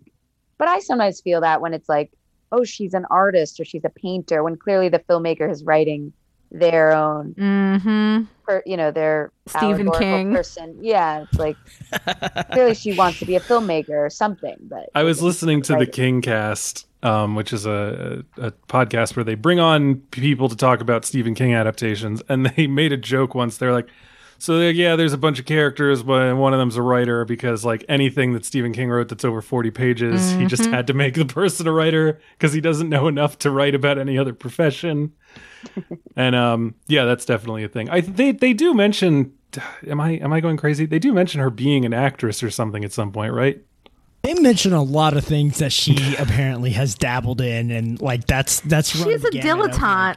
Yeah, right. like Which again is very relatable for her generation and even millennials. I would argue. Like, yeah, like an indulged Jewish child at a liberal arts school. Like I say that. I found it very relatable. Yeah, I say that as somebody from Long Island. Exactly. Who was an English major with a women's studies secondary. Like, I get it, and yet it annoys me. It's weird to me because, like, I don't know that I've ever known anyone who couldn't at least say, like, this is what I want to do, even if it was something dumb. Like, all of my philosophy major friends, you know, like, they at least were, like, super into philosophy.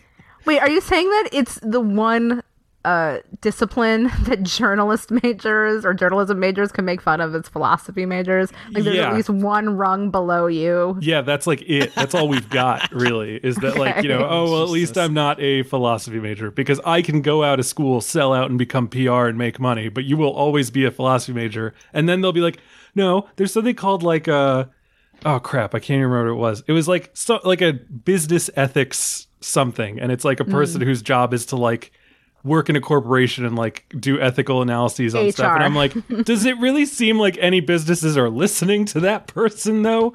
Like, did you have to go to a 4-year university for that? Or would they give you $40 just to put out a press release every now and then saying, we're committed to equality? But when I was in graduate school, I went to education graduate school, and of course we're like the bottom rung of all the, you know, professional schools at my university. But it was like, at least we weren't the divinity school. Like, I had that going for me. Jesus. But yes, to answer your question, there is one major that journalists are allowed to make fun of, and it is philosophy students. But again, like, at least they were into philosophy. Like, you know, there's just, and this is like me personally, obviously. And, you know, this is the reason why I personally didn't connect this film. I just need someone to like one thing, you know, or to do one thing, or to like even dream of doing one thing, even if they can't do it at all. I just need like such an American. It's maybe. How about this? It doesn't even have to be something that's going to make the money though. Like, it's not even a capitalistic, like, well, what are you going to do for like the machine of the commerce, you know, just like paper airplanes. I made paper airplanes with my daughter today, so that's the first thing I came up with. But like, if you were just her like her passion is fucking up. There you go. It's like what is the right move here and what is the wrong move? Let me. You know, it's attention seeking. Oh, it's definitely attention seeking. But she which hates is the one attention. thing I wanted to mention. You know, Jude mentioned about how she was kind of, maybe there's like this eating disorder, and that's part of why she's like putting food on her plate and then taking it off. But I saw her looking at other people, and I saw her looking at other people as in, I'm gonna put food on my plate and then take it off and do it again and do it again, and no one's gonna call me out on this, and no one's gonna notice me, and like, why isn't anyone noticing me doing this? And like, I saw that as an attention seeking thing, where it was like, okay, you, like, all of y'all are involved in my life in a very, you know, personal way, but like during this moment, like, no one's gonna say anything to me. Like, why? And I think, you know, maybe I'm reading too much into that, because yeah, definitely maybe there's more of a eating disorder kind of undertone there than like an attention seeking thing. But I think a lot of that stuff ultimately ends up tied to each other. They're definitely tied together. Yeah. Attention seeking is definitely like, you know, part of a lot of that stuff. So, but no, I thought that was interesting that you're reading it as, you know, necessarily like, okay, it's furthering this idea that she's got this eating disorder. I'm like, she's just looking for attention. Like, but it's seeking attention and eating disorders, and like, people do not get eating disorders to seek attention. Like, that is not where I'm coming from. But it's this idea that like she could be, you seek attention for different reasons. It's not always because you want praise. It's like being out there. It's some people are addicted to trauma or drama because of their trauma, because it's that's a what they're used to. That's a kid, that's a puppy, that's things like that where they're like, pay attention to me, I did this bad thing, and it's like, oh, and they know. So my stepmom, she she's a vet, but she also does guide dog training on the side. She's a what? She does guide dog training. No, what was the first word you said? She's a vet. Oh, a vet, like a veterinarian. Yeah. Okay. Yeah, veterinarian. And but she always talks about, because we have a black lab that is a fucking nightmare, and still about 7 or 8 months old, and so we're trying to turn that corner on her. But she mentioned one of the things that kind of her teaching was that instead of giving negative reinforcement, which is hitting the dog, telling it bad, telling it doing all these other things, like punishing them by putting them in a cage, or all of these things, what you should do instead is figure out what they're trying to do, right? And usually that's get your attention, get your praise, get your loving, and turn away from them. So if they're jumping on you, don't reinforce it. Don't reinforce bad behavior by like kind of acknowledging the bad behavior. Just ignore it and then reinforce only with good behavior. That's what they say to do for tantrums with little kids. Okay. I don't know if that's true, Brian. Brian? Yeah, so, I mean, when Cora would throw tantrums, I would look at her and say, I'm not dealing with this, and then I'd walk away. So, and then she doesn't really do it anymore. Oh, good. It worked. See, I can't tell my dog that. She doesn't understand English, so that sucks. Right. I would be but like, turning away. This isn't body language. This isn't how you get what you want. And then I would leave.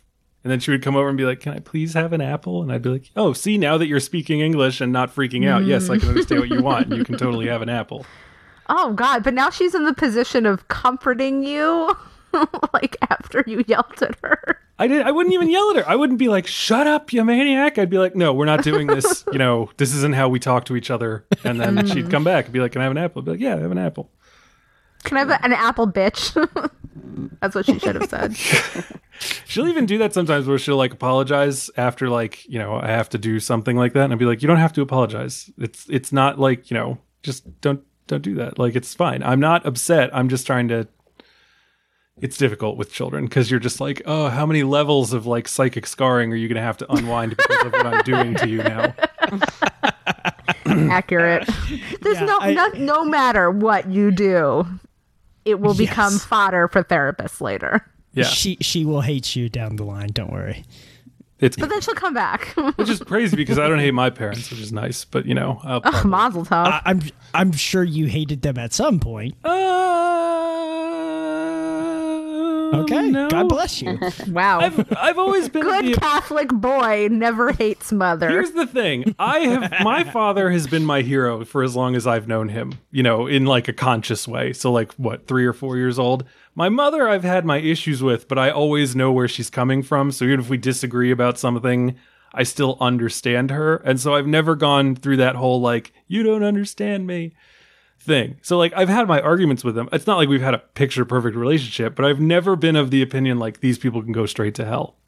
That's good. And like I was a terrible child. I used to tell my parents to go fuck themselves. I had like a friend who would throw things at her parents. Oh, that's nothing. Yeah. Well, if you can do emotional damage, that's much better. Yeah, no, my friend Emily was like, yeah, my mother and I for like my entire high school were like at each other's throats. Like, my dad was threatening to like put us me and my mother into therapy together. And then I went to college and like in 3 weeks, everything was great and everything was perfect. Yeah. Like not living with your parents is a definite antidepressant for some people. Oh, yes. This is making me wonder what my parents would think of this movie. What do you think they would think? I wonder. I think my dad would like it more than my mom. He would find her spunky. But he did watch all of Emily in Paris. Oh, okay. Oh boy. I wanna get a drink with your dad. Is that okay? Can I say that? That sounds awesome. I mean, it's a very watchable show. He's the only person I know who watched it, so I have to ask him about it. I know my parents would have hated this movie. Yeah, I think my mom probably would have, said, Polly Draper's not Jewish. She's overdoing it. Oh, she's so unlikable. My mom's very weirdly not very much a feminist in her movie tastes, but I think she would find Danielle unlikable. Yeah. I think about that sometimes, and I'm like, there are people who just want to watch a movie to have fun. And so I try not to be I try not to be super judgmental about that. And I'm lucky because I could watch, Casey Affleck struggle with suicidal depression over accidentally killing his 3 kids and find that to be fun in a way, just because it's cathartic and it's oh, that is a positive emotion. And other people just be like, well, that was a fucking downer. And it's well, yeah, that's true. Or Lars von Trier can make a serial killer movie funny. But very few people can do that. I can watch Melancholia and be like, there we go. Just right into the veins. I think part of this, though, goes back to you host a weekly film podcast. And so at the very least, we're watching 56? Is it 56 or 52? 52, Bill. Look, come on. I got most of it right. 52 weeks a year. So, you're watching at least 52 films a year, new films, right? Well, I mean, we do classic episodes. It was here COVID. There, last year doesn't count. Yeah. But, it's one of those things where if you ask the average person, how many new films they see a year, they'll probably go, well, I watch 15 Netflix shows.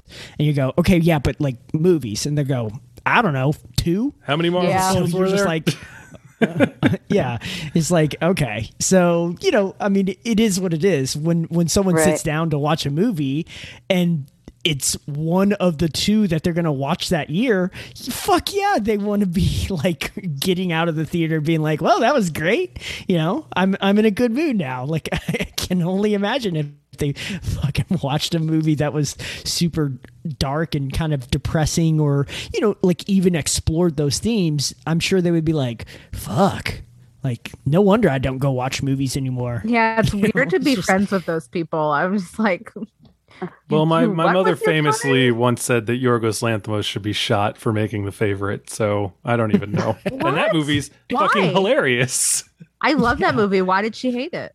I don't know. I think she... The one about the family, I find the most painful. Oh, yeah, no, the killing of a sacred deer. Yeah, killing of a sacred deer. Yeah, Yorgos Lanthimos. I did not watch that. I've had that issue because I watched Lobster and I was brilliant. I'm going to follow this guy forever. And then I saw Killing of a Sacred Deer and I was I must have been high and I cannot. See, so it's funny because during our podcast on that film, I was of the opposite. I think I liked Killing of a Sacred Deer more and I liked The Lobster less. And so it was interesting because I found different themes to kind of pull from it. And I think maybe part of that is also just the rhythms of getting used to a filmmaker, because by the time he came out with The Favorite, right? Yeah. So by the time The Favorite came out, I was I'm fucking all in. This is my favorite movie of the year. So, it is what it is. But did nobody love Dogtooth? I love that movie. I have not seen Dogtooth. Oh, yeah. It's good. It's good. I haven't seen The Lobster. I just can't with Colin Farrell. I'm allergic to him. What? Oh. Don't care for him. Jude, thoughts on Colin Farrell? I think he's good. Great eyebrows. Yeah. In Bruges. I was momentarily excited for that movie about the horny kids in space because I saw Colin Farrell in the trailer on Twitter. I was like, wait, what am I doing? The horny kids in space? Yeah. You know what I'm talking about. Total Recall? They're not in space, and they're not kids in Total Recall. Yeah, the Voyagers. Look, Kate Beckinsale will always be a kid. And wait, no, maybe I'm saying that all wrong. Yeah, please don't finish that sentence. I'm gonna stop going down that thread. Anyway, do we have any? Are there any final thoughts on the Shiva Baby? Why did I say the? I don't know. I'm excited to see what the director Emma Seligman does. I'm excited to see what she does going forward. Congratulations, you get a Marvel film, and you get a Marvel film. No, God, Lord, no. I think we mentioned before the podcast started, she had a couple of deals go through this week. She's directing a coming of age queer love story called, or maybe it's a comedy called Bottoms. Yeah.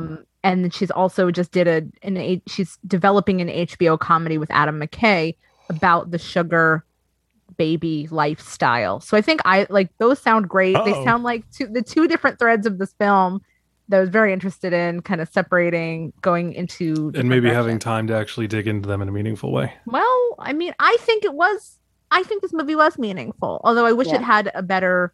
I wish the ending was like a little stronger, but there's no resolution in real life, so I understand why it didn't go in that direction. But yeah, I was happy with this movie. I enjoyed it. Yeah, I think great first film. Again, I think the filmmaking, we didn't touch on it that much, but the directing itself, the shots, the score, the editing, like knowing how much of a small budget it was, completely the money was all raised by like these young women, all women producers, mostly team, everyone, DP, score. I think it's an accomplishment, and it clearly, it created a visceral reaction, which I don't think you have to like enjoy every film for it to be an interesting work of art. Yes, I agree. All right. Well, that is Shiva Baby, and that is our discussion on it. So let us know what you think. Email us podcast@filmstage.com. Of course, go on Twitter @FilmStageShow. That is it for us for today. Rambar, what are we talking about next week? Next week, we are going to be talking about The Father with Boston Globe film critic Ty Burr. Awesome. When do we talk about what the poll says we need to talk about? I'm not 100% certain. I think it should be ending in a day or two. So it's still going on. I'm looking at it now. Do you want to explain what that is? So anyone who didn't see it, if you go on Twitter and find the Film Stage Show's Twitter @FilmStageShow, we're going to be doing a classic episode at some point. Apparently no one is quite sure when. I'm sure Jordan will spread some light on that. But yeah, we decided to leave it up to our listeners and Twitter followers and random strangers who stumble upon a poll and feel like voting. There's 1 day and 13 hours left as of this recording. It's May 1st. May 1st. Do the classic winner. All right, May Day. We will do the winner, and the nominees are Bill Graham chose Cape Fear. Rumbar chose. I didn't realize we were gonna announce who chose what, but it's pretty obvious, bro. super goddamn obvious. Robin Barr chose My Girl. Woo! And I chose The Tree of Life. Because you hate yourself. No, because I love everything. I don't know. I didn't have a funny way to end that sentence. But yeah, so that's awesome. The vote is going on currently. We currently have 576 votes. Again, 1 day and 13 hours left. So there's plenty of time for y'all to go and do that. And I would like to say, Mark Willems, I hope you are listening right now, because you said, "Can I vote for Shiva Baby?" And we're talking about it. You won. There we go. He's the winner, really. The true winner. Nobody wins if we have to do Tree of Life. No, I win, and I will be so excited. And you don't even need to talk. At least you like a movie. That would be the best, wouldn't it be? God, I hope I like The Father. I'm getting to the point where I'm like, if I hit 10 in a row that I don't like, I might just have to step down, like Lou Gehrig style. Just be like, look, this has been a great time. If you hate The Father, I will cry. Spoiler alert. Okay, that's high stakes for me. I never want to make anyone cry. So that sucks. I'll try to like it. I'll try to like it a lot. Try harder. Jesus. All right. Don't forget that we were brought to you by Mubi, mubi.com/filmstage for a free 30-day trial. They got a bunch of great stuff on there. And like I said, you're bound to like one of those. Unlike me, who can't seem to like anything recently. mubi.com/filmstage. Let's tell the fine people at home where we can be found. outside of this podcast. We begin with our guest, Jude Dry. Where can people find you on the internet? They can find me on Twitter at @JDry or just at IndieWire, my author page. Awesome. And Bill Graham. You can find me on Twitter at CableBFG. You can also find me driving back to the dealership because they forgot to put the paperwork in my car. And Oh, Bill. I have a 45-minute drive, and I don't know when I'm going to make that during the week, so it'll probably be the weekend before I get that paperwork. So you're just going to be driving around in a hot car, basically? Yep. Pink slip, baby. Cannot prove ownership, but I swear to God it's mine. Check the internet. Robin Barr. You can find me at Robin Barr on Twitter, ROBYNBAHR. I sometimes write for the Hollywood Reporter, so you can find some of my work there. As for me, you can find all of my stuff at brianjrowan.com. And of course, you can follow me on all the social media sites at brianjrowan. Yes, I really do mean all of them. If there's a social media site, my nickname on there will just be Brian TikTok? J. Rowan. No, I'm not on TikTok as a creator. But maybe one day. I've thought about it, but then I'm As like, a lurker. I can't. As a lurker, Jesus Christ. As a lurker, I'm basically a lurker. Yeah. I watch a lot of people doing art very quickly, like those speed videos of like, hey, I'm gonna do like a photorealistic pencil sketch of the Grand Canyon, and I'm just like, oh, this is great, and there's like a little song under it. Anyway, yeah, TikTok. It's great for shit like that. There's also a really good cooking show on there. Anyway, I'm not on TikTok. Don't look for me on TikTok under Brian J. Rowan. But you can look for everywhere else. And of course, you can find every episode of this podcast and my writing at thefilmstage.com. So ladies and gentlemen, thank you so much and tune in next time.